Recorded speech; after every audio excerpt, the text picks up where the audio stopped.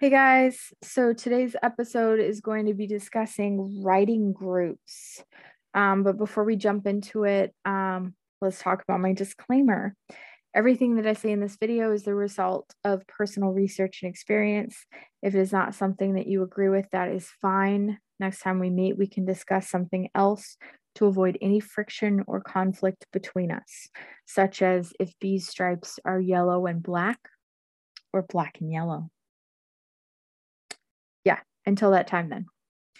For the rest of us, writing groups are very important and they're a huge part of writing. Honestly, many people feel that writing is a solitary activity. And generally, because most writers are solitary, you know, I started writing when I was very young. I have stories that I wrote that go back to the age of like 6 or 7. Before that age, I was actually a storyteller instead of a story writer.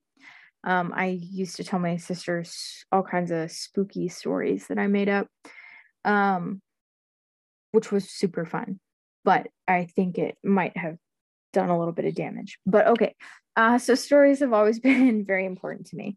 In a way, I was lucky because I had a built-in audience in my sisters, and they also enjoyed writing. So I also had a built-in writing group when we got older.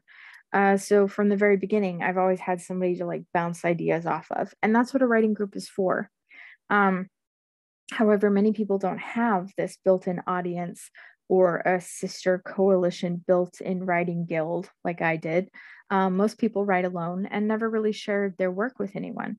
And this idea has been reinforced by our media, books and movies. You often get the odd kid that sits alone and writes about things instead of participating in them. So we start out alone as writers, and then society tells us that all great writers and readers stay alone. And then they have writing rooms and they don't discuss their work in progress. They, privacy, secrecy, solitude. You shred all of your documents lest somebody hack your great story. Anyway, honestly, though, this isn't the case at all. Great writers have great support groups. How can you find a better support group than other writers? You know, they know exactly what you're going through when writing a story, and they know what to look for when critiquing a story. This is important to have. Surrounding yourself with other writers is a great way to make a difference.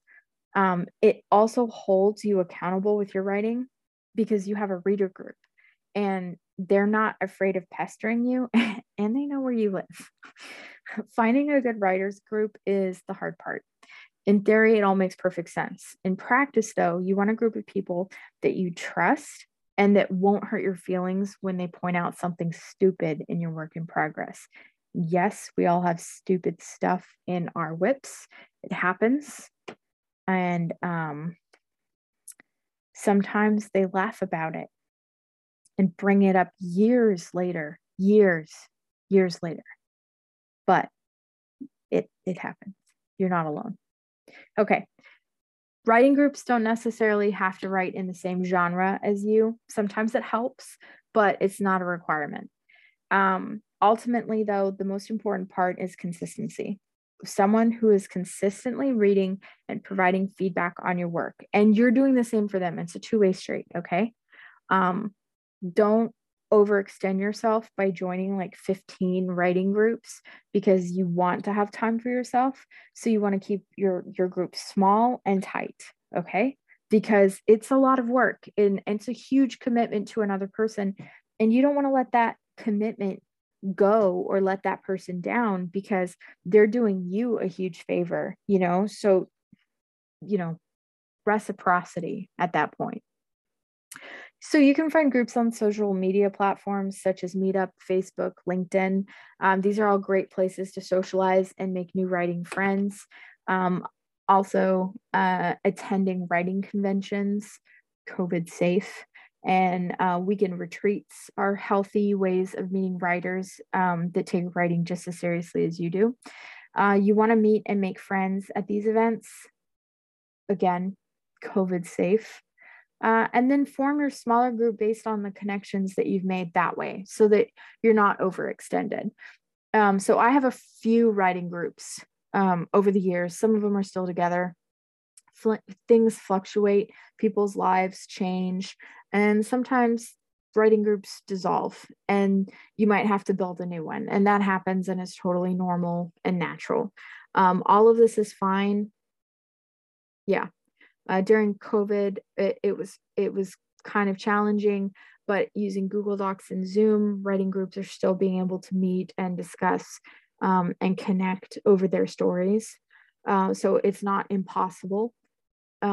Most writers are introverts.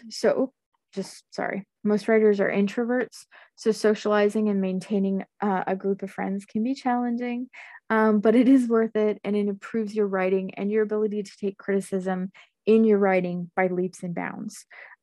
It's a good tool to have, and it's always nice to do something with other people so that you don't feel as lonely.